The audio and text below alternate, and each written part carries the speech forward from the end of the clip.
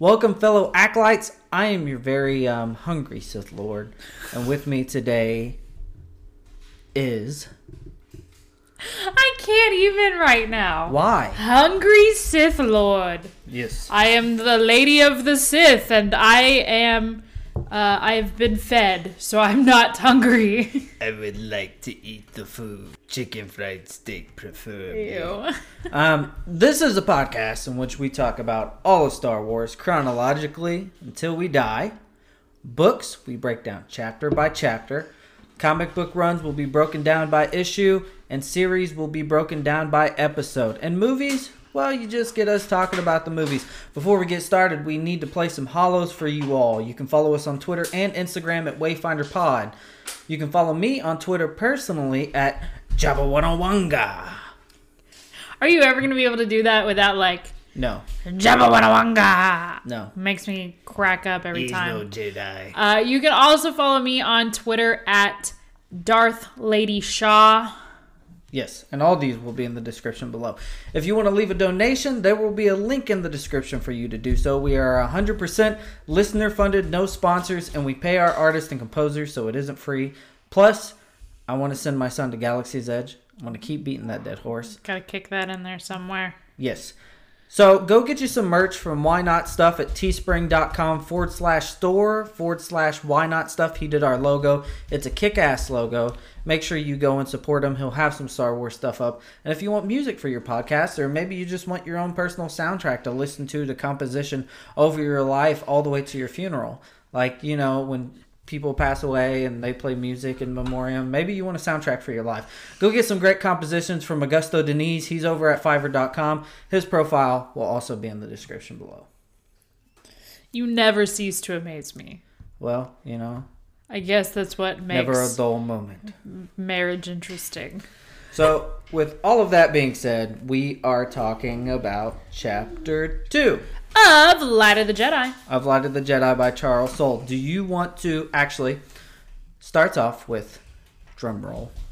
Am I doing the drum roll? No, never mind. Oh, okay. It starts off in the Outer Rim, the Hetzal system. 2.5 hours to impact. It's pages 16 through 22. The opening line is Marvin Getter was ready. Don't forget, Scantech third class. Yes. Very specific. Constantly when talking about Marvin Getter, he is a Scantech third class, which basically means that all he does all day long is so being a Scantech third class, all Marvin Getter does all day long is watches little icons go up on the screen because they're coming into the system, and watches little icons go off the screen whenever they leave the system, which, you know, this to me was just a concept I never grasped, I guess, or never thought that Star Wars had, was the fact that there was people monitoring, coming and going. I just, during the whole Empire phase, it just never dawned on me that would have been a thing that was happening. Yeah, and I mean, that makes sense. During the Clone Wars, you'd have, like, the Separatist or, you know, the Republic blocking hyperspace lanes. I'm pretty sure, at least to certain worlds, in order to, you know, basically cut them off.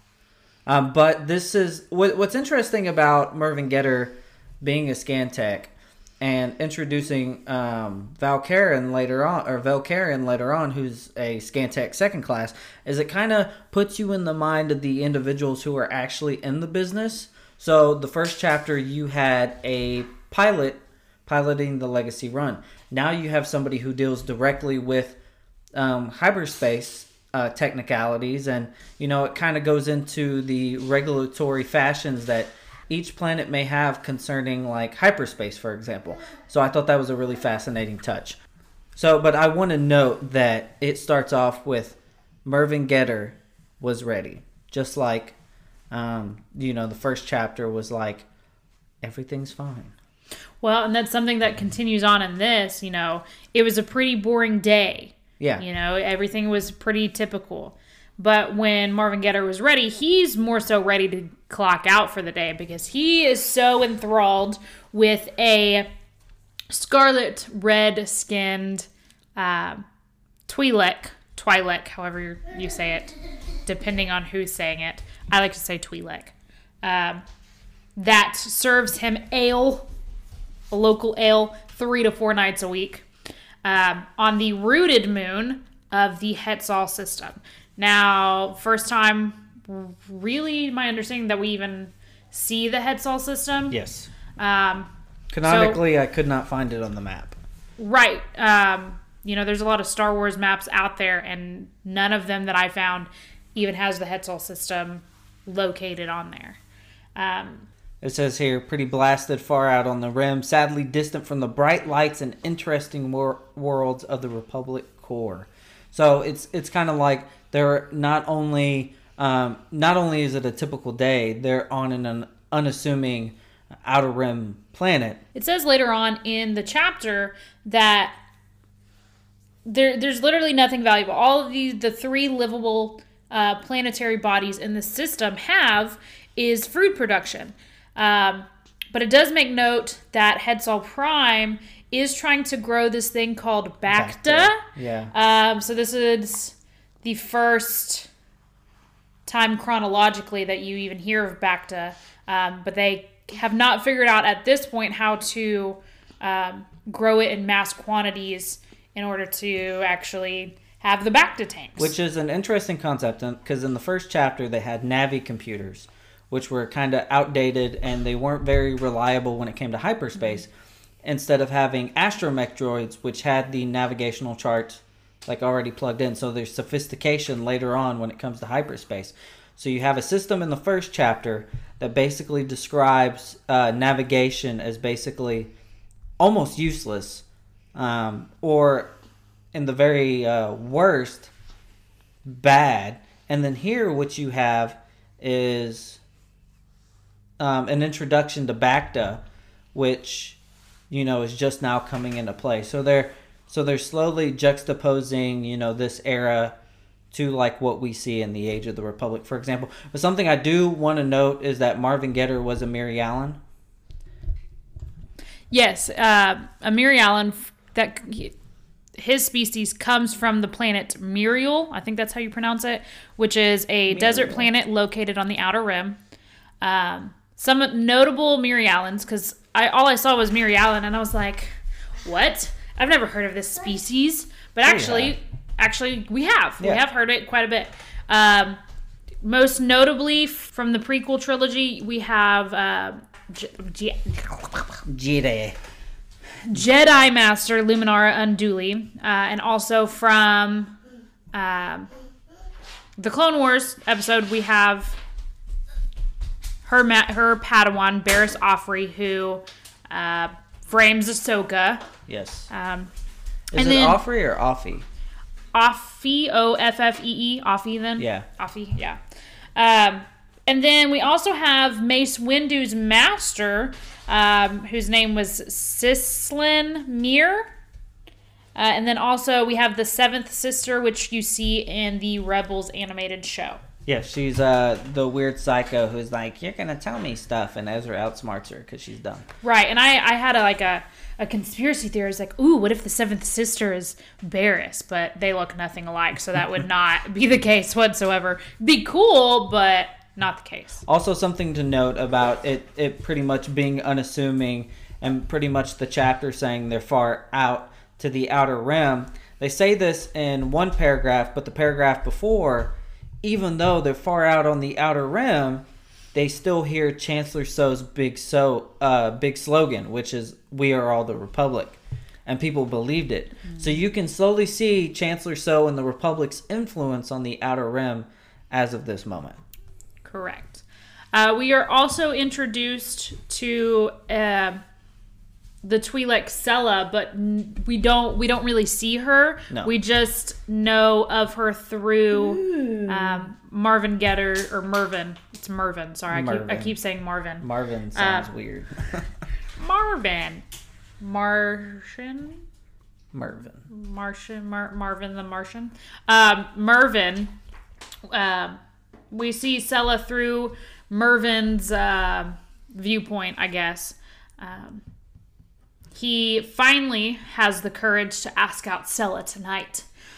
Yes. He had found some place where they could go away that's away from the tavern she works at. And he was so excited to go and ask her out. And they really emphasize this constantly, how excited he is to go and do something tonight and showing all his hopes and dreams, and we shall get to that. Which it's funny because he notes that he finds or she finds him inexplicably interesting, but even though nothing of interest really ever happens, of course another foreshadowing, but the way he romanticizes her is kind of the way the novel that Vel Karen is reading. So the Jedi romance novels. This is something I'm very intrigued about. So not only is there a juxtaposition to how he feels about Sella, there's a juxtaposition about how people view Jedi, which is kind of funny because in The Last Jedi, we'll get there in 10 years, but one of Luke's big points or big selling points is that that the Jedi were romanticized and deified. Mm-hmm. So this you kind of see in literature and in pop culture they're quite literally romanticized. Yes. I had the same thought when reading this about the Jedi romance novels, about the exact line that Luke says in The Last Jedi, and it's quite hilarious that I was to tweet that exact quote today. Oh, did you? I did. I'm going to pull it up so that I can read it in fully because... Oh, dear Lord. I just love it. Oh, so much. So he says, now that they're extinct, the Jedi are romanticized, deified. But if you strip away the myth and look at their deeds, the legacy of the Jedi is failure, hypocrisy, hubris. At the height of their powers, they allowed Darth Sidious to rise, create the Empire, and wipe them out. It was a Jedi Master who was responsible for the training and creation of Darth Vader. Which that last line was, well, yeah. So, I mean, a lot of that spoiler territory going into, the rise of the Empire and the rise of the age of the New Republic. But, yeah, it stands in a contrast how the Jedi are shown here, because once Avar Kriss is introduced, not future spoilers, you will see that Avar is what the true embodiment of a Jedi should be. She's romantic, and I don't mean that in the lovey-dovey sense or the sexualization of the character. I mean she's very romantic when it comes to the Force. She's very personal. So you will see on an individual Jedi basis that these Jedi are actually quite, romanticized by the way they interact with the Force. It's my understanding that that's an extra power she has where she can personally interact with it of some sort. We'll get there. I'm not gonna dive into that. But the way Jedi feel about the Force or how they interpret the Force is very romantic. So technically, the Jedi and the people who read about the Jedi are on the same page here. No pun intended. But when it comes to the prequel trilogy and when the wars start, that's where you see that, the concept is better than the execution, if you will. Okay. Not talking about the prequel trilogy, but I mean, right. The idea of the Jedi. So back to Sella, yes, the Twi'lek.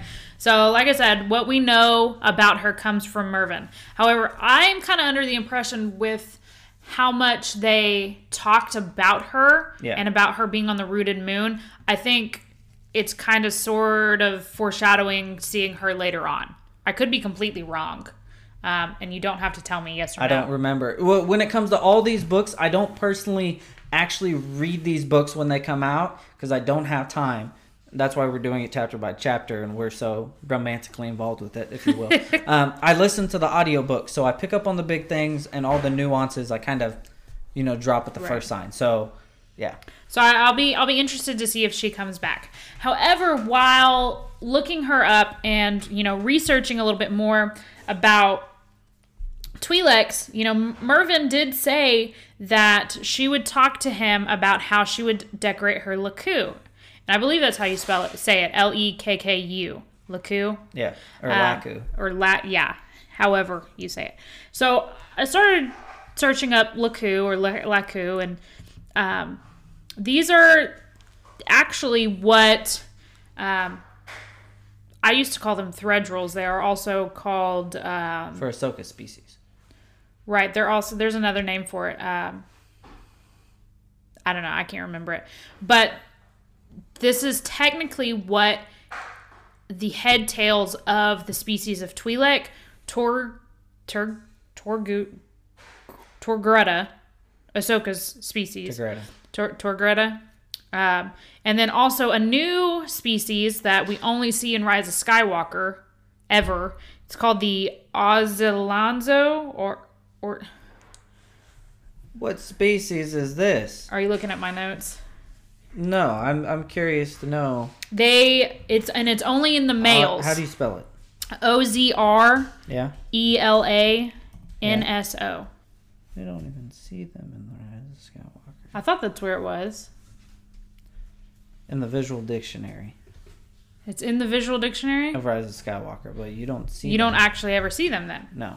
Okay, so what they are is they have horns and then they have these little threadrils or head tails. What is really truly fascinating to me about their Lekkus is their organs to these species and can severely harm the species or that specific being if they are injured, like any other part of your body, but like more so like organs that we would have in our chest cavity. It's more like that to them. It could severely harm them. Very sensitive parts of your body. So it's interesting to see that like, what's her name? Hera Syndulla, her and her father both have them tattooed. Yeah. So they went through the very severe pain of getting it tattooed because I'm not sure why they did it, but it is interesting to know that they did it and still, took in all that pain in order to do so. Yes. So, not necessarily going off of what you said because you went. I went way out there. Yeah. With great length. When we are interested to Velkaren, she's actually pretty irresponsible. She's reading this book on company time, or supposedly reading this book on company time. She doesn't know how to do an analysis because the system updated and she never bothered to learn it. See, I noted that she is quite literally useless when it comes to her job. Well, what's funny about you saying that is she's the one that suggests that they need to sound the alarm. Yes, and they wouldn't have done it and wouldn't have been able to warn, billions of people. I think it's noted it's like 40 billion people. Yeah, 40 billion people just look up in fear whenever they set off the alarm. Yes. So, I mean, he pretty much wants to get through a shift, and he's like, you know what? Since she's above me and she's lazier, she's not going to let me because I do all the work for her. Mm-hmm. Some things start popping up on the system, but nothing is scheduled to pop up at that time. And then 10 more things appeared. I mean, they basically go through the checks. Is it asteroids? Obviously not, because at that velocity, it's from hyperspace. And they also note that they did not have drive signatures. No. So, all they can think of is that it could be something like an asteroid because there is no drive signature. And that they were significantly smaller. So, what they do is they run an analysis and then they track the trajectories. Or the projectiles. Yes. And they found out that there's 42 anomalies. Initially. Yes. Initially 42 anomalies. All moving at basically light speed. To determine what it is. And they're like, the Republic's at peace. Like, it couldn't be somebody starting a war. Like, everybody is happy with what's going on, technically, according to, Mervin and Vel. They think everything's A-okay. And again, we're in the outer rim. So, perspective. Way, way away from things that, people would be upset about. And he kind of goes into a little bit more about how they have 2 inhabitable moons, the fruited and rooted, which are just weird names. See, my theory on that is since they're most known for food production, I think the fruited is grown and the rooted is that they are growing? See, I think fruited it's more so fruit rooted would be more so root vegetables like potatoes and carrots. Maybe. I don't know. They don't really specify. I mean, all it specifies is that, it has some gas giants and frozen balls of rock. And it was just like the farmers and all the things they grew. And that they just really note that the Hetzel system just really like exports food to the Outer Rim. It doesn't do anything else. They mentioned that there was a famous singer that came from Hetzel Prime, but she was living off on Alderaan, and Alderaan. Why would they be coming after a famous singer like Alderaan? I can't go to Alderaan. I've got work to do. You must do what you feel is right, of course. Yes. But, talking about Vel initially, and how, she was the one that suggested sending off the signal and everything. But what I really, really did like is that I also listened to the audiobook one time, and then I go and reread it. Like, I don't even know how many times I reread this. By the way, sorry for interrupting you. Mark Thompson kills it when he does start reading Vel Karen. I noted that he sounds just like Jack Black from Jumanji. And he's like, but I never when he's playing as Bethany update. Yeah, when he's playing as Bethany.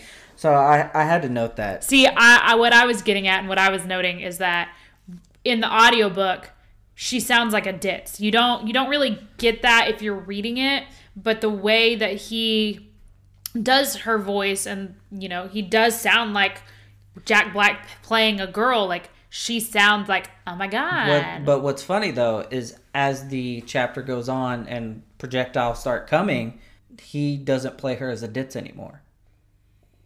Like, it's almost as if she's like portraying herself as dumb because she's lazy. But when there's an idea, and probably the truth, when things hit the fan, she actually knows what she's doing. She snaps out of it, and she's like, "Oh my God, we have to sound the alarm." So, basically. Also, some more stuff here is, as basically Mervyn is talking about hyperspace and tracking these things, we are also learning about these things. It's very important to note that. First, we start with a pilot, and then we start with an individual who knows about tracking things in hyperspace access zone. So, yeah. And these anomalies, they weren't slowing down near light speed. It didn't really matter what they hit. They would basically go, and that they actually hit a communication satellite. Well, right. So when it's talking about hitting the communication satellite, if I can get it. So he says, as he watched, one of the objects smashed through an uncrewed communication satellite. Both the anomaly and the satellite vanished. And I noted it's like, especially in the audiobook, when they say vanished, it kind of goes silent. Like there's some music in there, and then it kind of just goes silent. Like both of these things were completely vaporized, and it says it vanished from his screen, and the galaxy got itself a little bit more space dust. So to me, it's like when this projectile hit the satellite, it's like they both just vaporized. Which is funny. Oh, sorry for interjecting. No, you're good. Go. Speaking of space dust, every time I think of space dust, I always think of Carl Sagan. Okay. Do you know who Carl Sagan is? I have heard you talk about him. Anyway, he has a book about pseudoscience. Oh God. And he refers to all of us as space dust. Basically, we're nothing.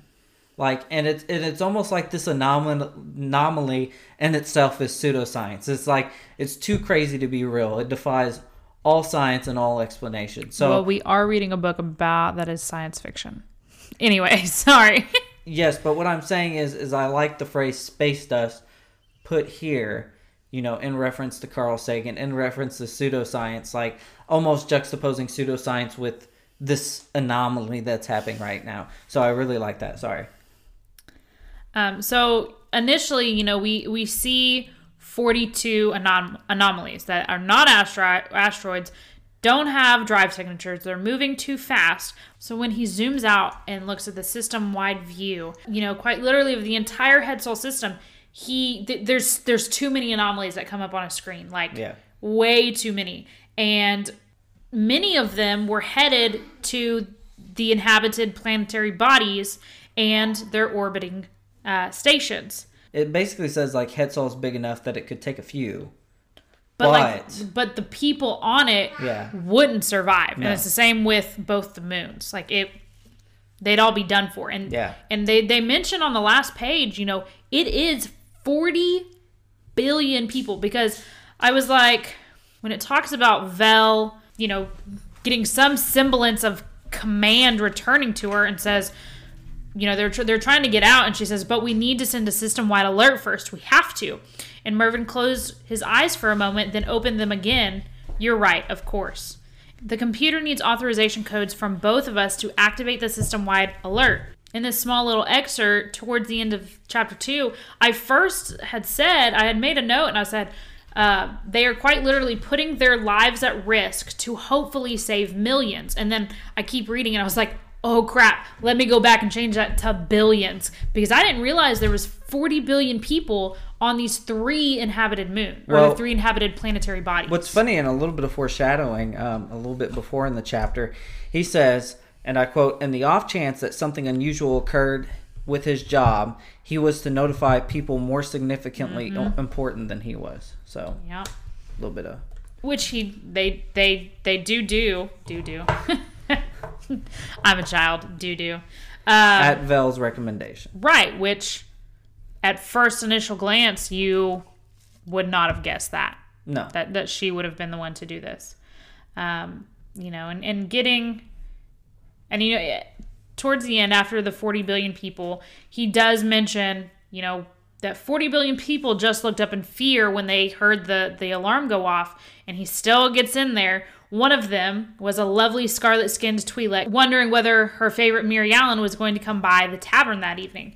And just as he's thinking this, and they're going to get on the shuttle, what else happens? It says, a gout of flame and the anomaly vanished along with the monitoring station. It's 2 Scantechs and all their goals, fears, skills, hopes, and dreams. The kinetic energy of the object, atomizing everything it touched in less than an instant, which, using goals, fears, skills, hopes, and dreams, really humanizes the entire anomaly that's going on right now, especially with him dreaming about the Mary Allen, especially with her reading about romanticized Jedi. So I feel like it all interconnects with not only some aspects with the core worlds and the Republic, but it also connects to the fact that, hey, these guys or these people are just human, or not necessarily human, they're people. Sentient beings. They're people, and they're just doing this job on the same they would do every single day. The only difference here is that they happen to save some people. So... And, I had noted that it was so sudden, and that their deaths were so sudden, and, technically they became space dust. Yes. And it was just insane how it was just over. But, that's a very real concept that really does happen. And the whole goals, fears, skills, hopes, and dreams, that just, grabbed my heart and ripped it out. See, I think, I mentioned in the previous chapter that Charles Soule is extremely efficient with his writing. And one of the things, I like this chapter better than the first because you can't necessarily connect with the pilot or military experience. But here you can connect about fantasizing about a person that you want to ask on a date. So imagine, you fantasize about that and you're going to do it and then you can never do it. Yeah, your dream of doing it. He had thought. Finally gained the courage to do it and never able to do it. Your last thought is about that girl you were going to ask out. And that's it. And you're done. One other thing I did notice was he had mentioned about a safety zone. And I was kind of curious about it, where it's on page 20. It says, Mervyn could see that the things, whatever they might be, were not restricting themselves to entering the system from the safety of the hyperspace access zone. So this to me just kind of goes back to what I was saying at the beginning about how I wasn't aware of these things, the monitoring, coming and going. So, I had 2 questions. It's what is the safety zone, first of all? Because it made me think of Force Awakens when Han's like, oh, I can get us onto the planet, but you're not going to like it. He doesn't go to any safety zone. No, he is quite literally hyperspaced right up to that point. So does every system have this safety zone, and are they all alerted if something happens? But like, I would assume so, because that's what this chapter does really well, right? It goes into the perspective of somebody who runs something like this. So a civilized world would have something like this to protect its citizens from, ironically, hyperspace. So, I know Starkiller Base basically was on the planet Ilum, which didn't, it was uninhabited essentially before the First Order took it over. But would the First Order not have had system like this, like knowing that? They did. Then how did they not know that Han was there? They had it's mentioned in the movie that there's like a refraction zone where basically if you're not moving at a certain speed, or if you're not welcomed into the planet, then you'll basically burst in the atmosphere.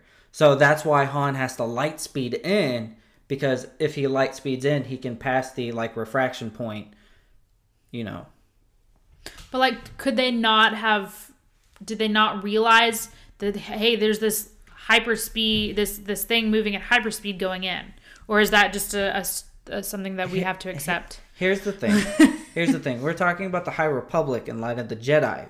But how asinine does it sound that you somehow jump into light speed and then pull out of light speed at the exact time that you need to? That is... Yeah, you just have to accept it. It's plausible deniability. Okay. So... I guess I will accept it in this moment. Yes. So...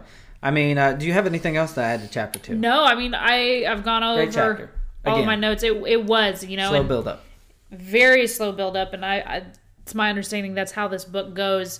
It takes different perspectives from all over the place, and I don't know why I'm thinking of this. We went over point of view this week in my class, and third person, limited, and omniscient. I'm like, this is definitely omniscient. Oh my gosh, all the different viewpoints.